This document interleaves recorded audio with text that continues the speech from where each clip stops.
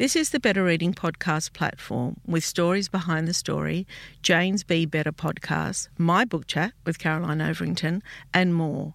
Looking for a particular podcast? Remember, you can always skip to it.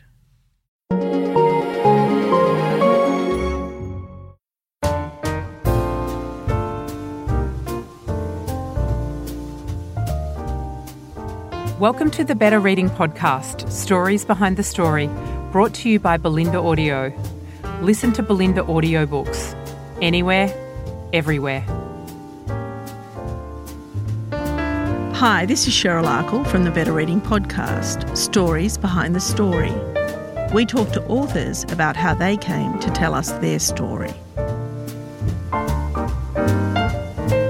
Jessie Burton, welcome to Better Reading. Thank you very much for having me. Yeah.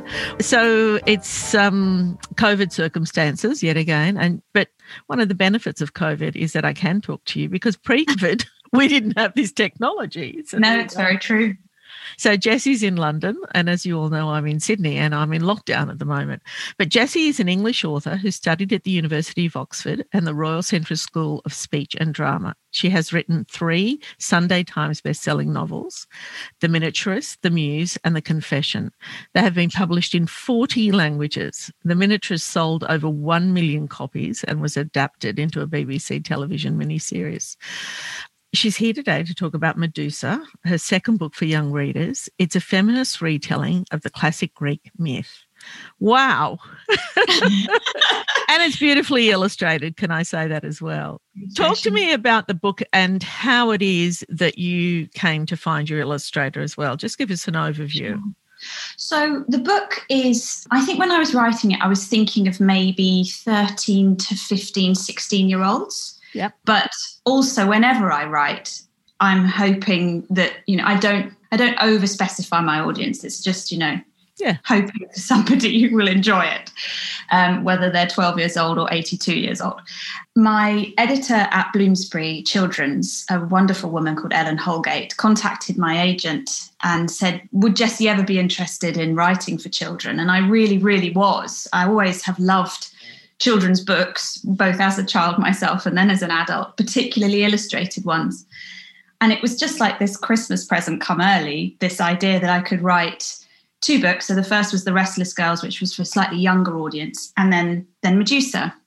And what Ellen wanted was a sort of, a retelling or a behind the scenes or a different angle or just a different approach to a very well-known myth or story. And when it came to Medusa, I instinctively wanted to tell her story from a first person perspective, because traditionally I felt all we knew really about her was this decapitated head with a terrifying mane of snakes, and she was decapitated by Perseus. But if any man looked at her, he would turn to stone. And I wanted to dig deeper as to what had happened to her to get to that point before she became essentially a cipher for Perseus's heroic journey. And when it came to looking for an illustrator, we wanted somebody who could really match the epic scale of such a story, a myth, the extremes of drama and bloodthirstiness and passion and wildness, because it's a very wild story. It's set on a rocky island. In a way, you've got a responsibility to that genre, haven't you? Like, it's a big subject. It's big on so many levels. And yeah, it is big. And I suppose it is extraordinary when you think how long they've survived, thousands and thousands of years. But I think there's something to that. There's a robustness as a result that means they can be bent hither and thither and reinterpreted because they are flexible. And I think those sort of stories reflect the way they're told or the way they're interpreted, reflect the society in which they're being reinterpreted at any given moment in time. And I wanted to keep that epic sweep, that sort of, and the style of the prose is quite declamatory at times. It's quite poetic. I kind of imagined it being spoken aloud, but at the same time, I really wanted a conversational, intimate tone as well, so that readers could sort of feel like they knew who Medusa was. And finding Olivia, her name is Olivia Lominette Gill, the painter, she's a fine artist, was a real coup, because she had done the Harry Potter Fantastic Beasts books. So she's just an extremely incredible artist. Like, her paintings are breathtaking. And over here in the UK, we've got early readers looking at it now, and they're just sort of, their minds are blown by how beautiful it is. And I haven't met her because of COVID.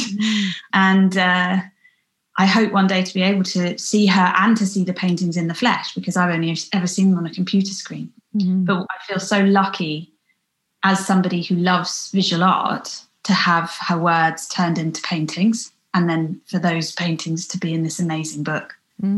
Extraordinary. So you wrote the book first. Tell me about that journey. Yeah.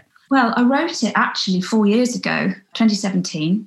I wrote it before I wrote my novel, The Confession, because I knew I would have a horrible book hangover after The Confession, and I wouldn't be able to write anything. I'd be drained. So I wrote Medusa first, and I wrote it in Argentina, actually. I was living there. Yeah. Back in the day. Yeah, back in the day when you could get on a plane and, live your life. Yeah, and it came really easily, more easily than many of my other books.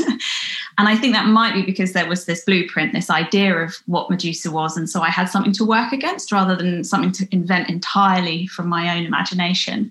But at the same time, it was fun to kind of give her a family. She has these two sisters who are actually in the original myth, but I made them, more, I suppose, tangible to a reader. And she has this lovely dog called Argentus, and she loves fishing. And I kind of wanted not to humanize her, but to sort of make her feel like a relatable young woman. Give her a personality. Exactly. Yeah. And I just wrote it, and then wrote it again, and then sent it to my editor, and then wrote it again. Yeah. And it was funny, because I suppose there are elements in the book that it's a book that does look into the issues of young women, particularly being objectified from a young age for their looks, and having those catcalls or comments or judgments made upon them from a young age, and then how that can be turned on them as well. Accusations of vanity or being too interested in their looks when society has told them to invest in their looks. Because I didn't realise Medusa was a very beautiful young woman before she was turned into a gorgon, or in quotes, a monster. So I thought that was really interesting to look into ideas of what beauty is and what someone's supposed to do with their physical attributes, and when that can override their internal journey. Around the time that I finished the book, the Harvey Weinstein case broke. And it was just so interesting to me, because I'd written this character of Poseidon, who was this huge, bulky, hulking individual who in the original myth assaults he rapes her, and she gets punished for that. And it was just odd to me. I realized what I was writing was a tale as old as time, that this young girl had no choice in the matter and was having her life taken out of her hands rapidly by a set of adults, and her journey to finding herself. And I know it can be quite a trite thing to say, you find yourself, because I think we're always looking for ourselves our whole lives. It's not just a terminal experience. But it was very interesting to me to finish that book and have that break, and all these stories break open about women in their workplace, in their lives, about their sense of not being able to own themselves and being blamed for that lack of ownership. So it was an interesting reflection. It's been an interesting day for me, because I've podcasted this morning, and I was speaking to a commercial fiction writer of historical fiction, and she's retelling a Chaucer tale. Oh, right. Yes. And again, bringing out the female character. And I thought, it is us. I think about this a lot. Is it, and you might be able to answer this, and you would have come across it in your research. Are we, because I feel that women in history, they were never the heroes, they were never spoken of, because history, particularly in the arts, particularly in literature, particularly in painting, has always been a male perspective. And the women were there, they were just never written about, or their stories have never been told. Yeah. And that's what you've done. I think it's just, the older I get, I just sort of feel that history is always written by the victorious party or the dominant party. And there is, we have it particularly in the UK as well. Our colonial history is so poorly documented. I mean, it's just not the points of view of people who were colonial subjects or who were enslaved or who, were not considered, their opinions or their education or their well-being was not considered as equal to those of white people or men. And I do think it's the same situation often with women in history. They were not legal entities, they became the possession of their husbands or their fathers. And that has a very insidious effect in culture. It's just a drip, drip, drip effect through tens of hundreds of years. And I feel it like in my own education at school, we read a lot more men than we did women. And I learned how to ventriloquize the male experience, I suppose, into a female experience. I think women are very good at doing that. We've had to sort of watch endless movies where it's like the protagonist is male. And, you always see those things if they put Batman in the Catwoman costume and gave Batman Catwoman's lines and movements, you just see how ridiculous he looks like. And we just accept all of that as norm. And it's tricky as well, because what I never wanted to do is just swap the gender, let's just make Medusa like a boy. Oh, God, no. Yes. Yeah. It's about her femininity being valuable. And who she is. Yeah. It's about her autonomy and her agency outside all the factors of sort of societal labels. Because I say in the book, she was herself, she was none of these things. She wasn't a Gorgon or a girl. She was Medusa. But also in the book, I wanted to look at Perseus's situation, because I think that young men suffer as well in our culture of expectations of quite traditional masculine behaviours that don't help them at all in terms of reflection and being able to express their emotions, and expectations of macho or manliness. And so Perseus is under duress coming to Medusa's island. He doesn't want to cut the head off the Medusa. He has to do it because his stepfather has sent him, so that his stepfather wants to marry his mother. Sorry, he hasn't married her yet. But Perseus I've described him as a sort of young boy, like trying to drag his shield up the hill. It's all too big for him. It's all too much. And in the end, I don't want to give spoilers, but Perseus kind of falls into old habits. But it's a terrible bind for both young women and men, I think. But traditionally, absolutely, women have not been afforded the same access to education or financial power, which is huge. Also, too, what I want to say, I've, in lockdown, I've taken to, reading some old books that I haven't read for years, watching some old movies that I haven't watched. And, they're not that old. Like, I don't know what I was watching the other day. It was a movie, an old movie.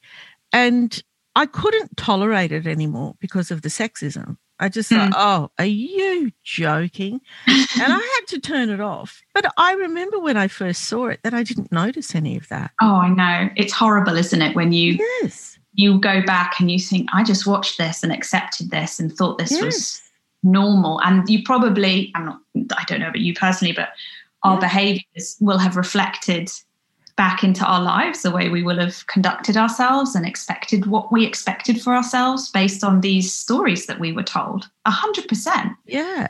And when I touching on Harvey Weinstein and touching on that, and when I look at the outrageousness of that situation and how long it went on for and for how many years female actresses were enduring that. And then sometimes as a viewer, I think, was I participating by not questioning it, by accepting?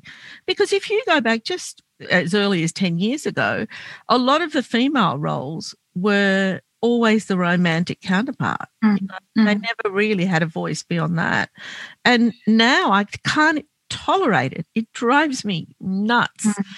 And it still happens now, though, because you see the casting of a male actor who's pushing 60 and his female counterpart is 30. You're like, that's gross. But because it's the filmic universe, We're like, what are you going to do? You know, and it's very hard as a consumer, as an audience member, what are you going to do? Just not go to the movies, not read books. It's very difficult. And I do think, though, things are changing and there are so many more books and movies and films and makers of all those things. I think when you have female directors in charge, you can tell the movie is different. Yeah. And casting. And I'm just saying, there's so many movies I just won't watch now, or new things as well. I'm just like, this is so lazy. It's so badly done. This is so old. Who made this? Why did they commission it? You know. Yeah, and I think it's the same with books as well. For a long time, we were just reading the male perspective, and you know, I tolerated it. I loved it for a long time, and now I'm like, nah, don't want it. Well, it's tricky, isn't it? If a writer is a talent, because some of these guys are bloody good at writing, so you can't. You know, that's and you know why? Because they were given the opportunity. Because you know, back in the home, we were doing all the work. I know. It's. But I'm just saying, that's the problem. Like, the root goes back deeper, doesn't it? If you're not allowed to even, it's where we lay authority, or where we think artistic authority or integrity or creativity has lain. And for so many years, it's been with the male voice. And within that male voice, I think there is so much multiplicity. Whereas the female voice has just been, oh, well, she's going to write about babies and houses and, you know. Even when we're on a budget, we still deserve nice things. Quince is a place to scoop up stunning high-end goods for 50 to 80% less than similar brands. They have buttery soft cashmere sweaters starting at $50, luxurious Italian leather bags, and so much more. Plus, Quince only works with factories that use safe, ethical, and responsible manufacturing. Get the high-end goods you'll love without the high price tag with Quince. Go to quince.com/style for free shipping and 365-day returns. Hey, it's Paige DeSorbo from Giggly Squad. High quality fashion without the price tag. Say hello to Quince. I'm snagging high-end essentials like cozy cashmere sweaters, sleek leather jackets, fine jewelry, and so much more. With Quince being 50 to 80% less than similar brands. And they partner with factories that prioritize safe, ethical, and responsible manufacturing. I love that. Luxury quality within reach. Go to quince.com/style to get free shipping and 365-day returns on your next order. Quince.com/style. Even recently, pre-COVID it was, maybe 2 or 3 years ago, but not that long ago, I was doing a talk at a Brisbane library, and this guy, there weren't many men in the audience, but there were a couple with their partners, and he said, I want to ask you a question.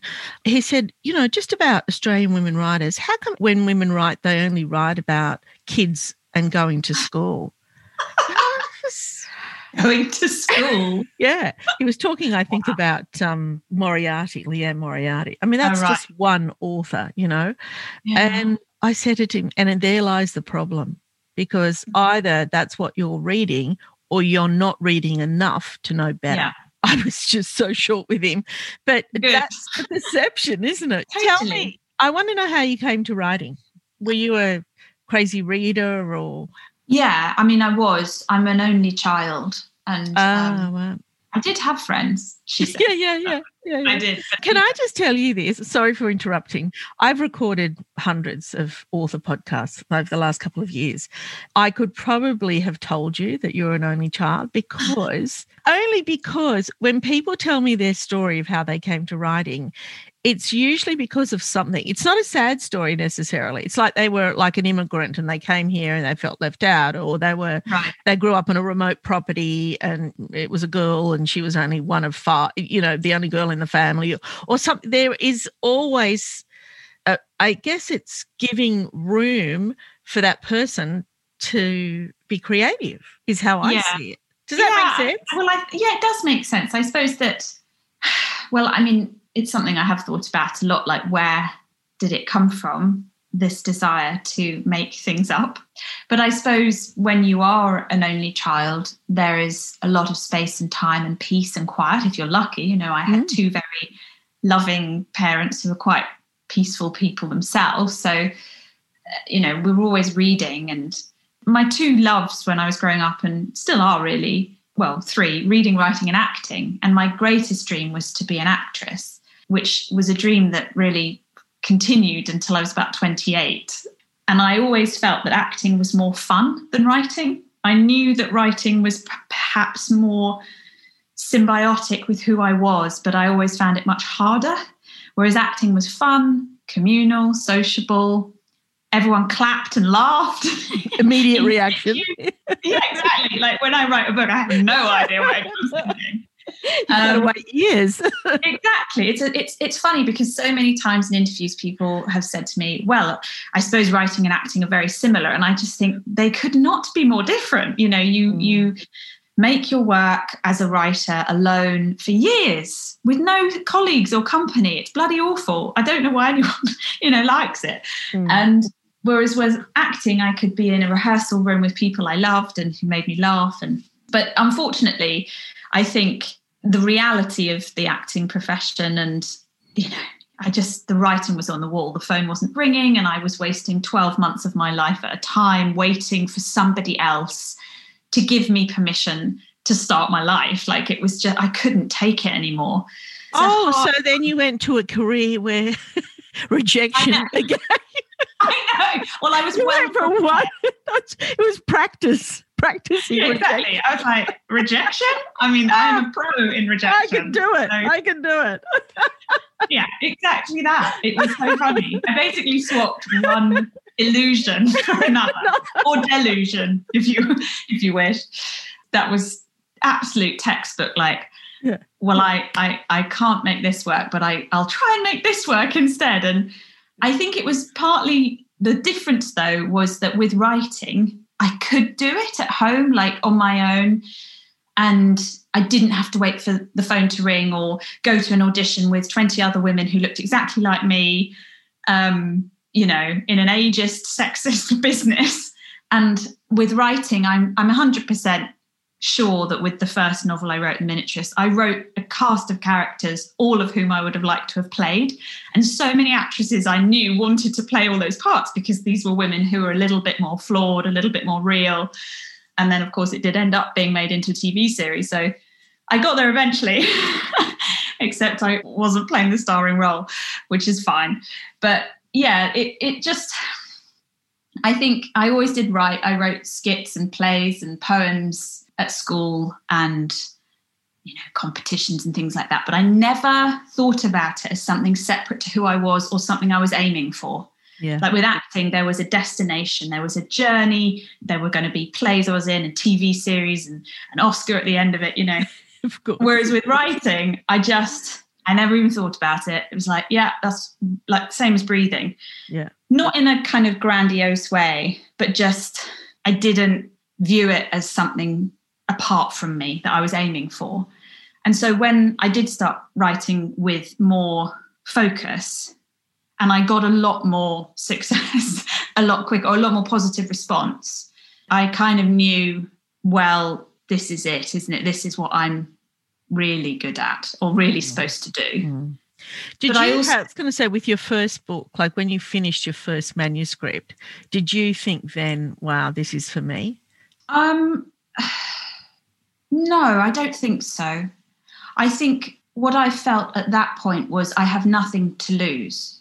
I was at the time working as a PA in the City of London, so I was a secretary. And the writing was more a bit of a two-fingered salute to the world. Like, this is who I am more. This is my expression of myself in a world that was quite grey and quite hard. And when I finished the book, I really wrote that novel as a novel that I would quite like to read. And I think I can categorically say I didn't write the book thinking I've written a bestseller or this book's going to change my life. I wanted to have written a book and to know that I could do that. And I suppose it was more of an expression of who I was to myself. I would have been happy, honestly, to know that 500 people had bought a hardback copy.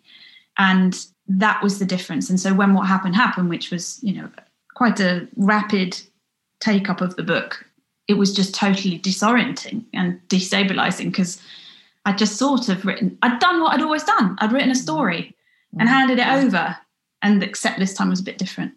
I don't know. I'm much more open than some authors I see and know who, they sort of say it's my reason for being or it's my happy place. I'm like, my happy place is like sitting in front of the telly, watching Netflix, popcorn. Writing is so much more of a struggle for me, but it's a compulsion.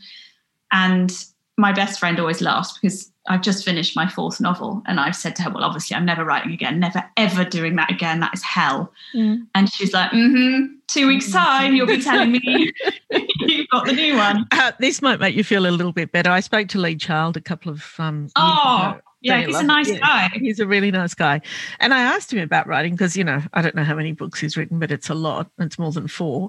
And I said to him, does it get easier? And he said, never.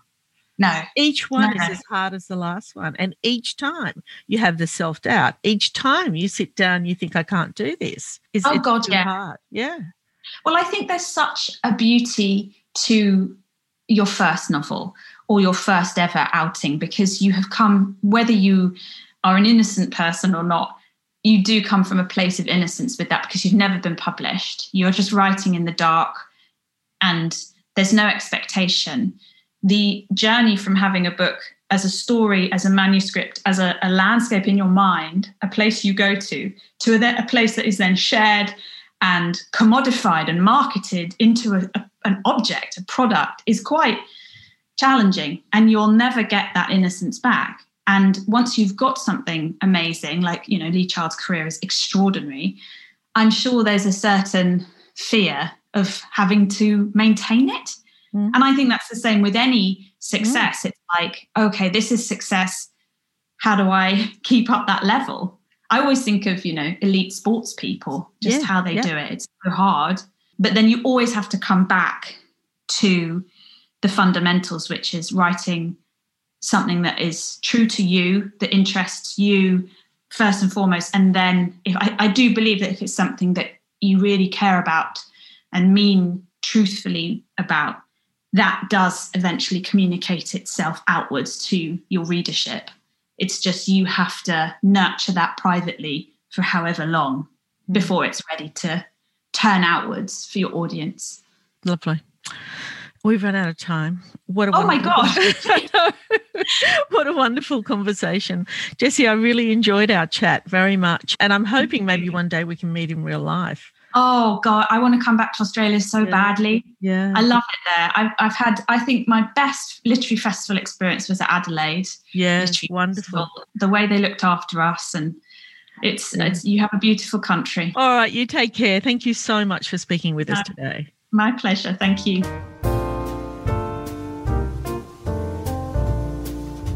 If you'd like more information about Better Reading, follow us on Facebook or visit betterreading.com.au. This podcast is proudly sponsored by Belinda Audio. Belinda audiobooks are available on CD and MP3 from online booksellers and bookshops everywhere, or you can download from Audible, Google Play or the iBook Store. We've also created our own app called BorrowBox that's available from both the App Store and Google Play. All you need to do to get it working is to download the app, join your local public library, and you'll gain access to the world's best collection of ebooks and e-audiobooks available for you to loan on your phone or your personal device. Belinda, we're here to enable you to escape, imagine, grow, and be inspired through the power of storytelling. Belinda Audiobooks. Anywhere, everywhere.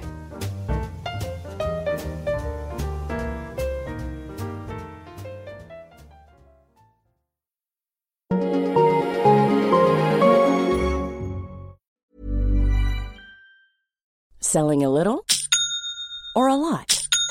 Shopify helps you do your thing however you cha-ching. Shopify is the global commerce platform that helps you sell at every stage of your business. From the launch your online shop stage to the first real-life store stage, all the way to the did we just hit a million orders stage. Shopify is there to help you grow. Shopify helps you turn browsers into buyers with the internet's best converting checkout. 36% better on average compared to other leading commerce platforms. Because businesses that grow, grow with Shopify. Get a $1 per month trial period at shopify.com/work. Shopify.com/work. Even on a budget, quality is non-negotiable. That's why Quince is the place to score high-end essentials at 50 to 80% less than similar brands. Get your hands on buttery soft cashmere sweaters from just $60, Italian leather jackets, and so much more. And the best part about Quince, they exclusively partner with factories committed to safe, ethical, and responsible manufacturing. Elevate your style without the elevated price tag with Quince. Go to quince.com/upgrade for free shipping and 365-day returns. Even when we're on a budget, we still deserve nice things. Quince is a place to scoop up stunning high-end goods for 50 to 80% less than similar brands. They have buttery soft cashmere sweaters starting at $50, luxurious Italian leather bags, and so much more. Plus, Quince only works with factories that use safe, ethical, and responsible manufacturing. Get the high-end goods you'll love without the high price tag with Quince. Go to quince.com/style for free shipping and 365-day returns. If you enjoyed this podcast, leave us a review and check out the other podcasts on the Better Reading Network.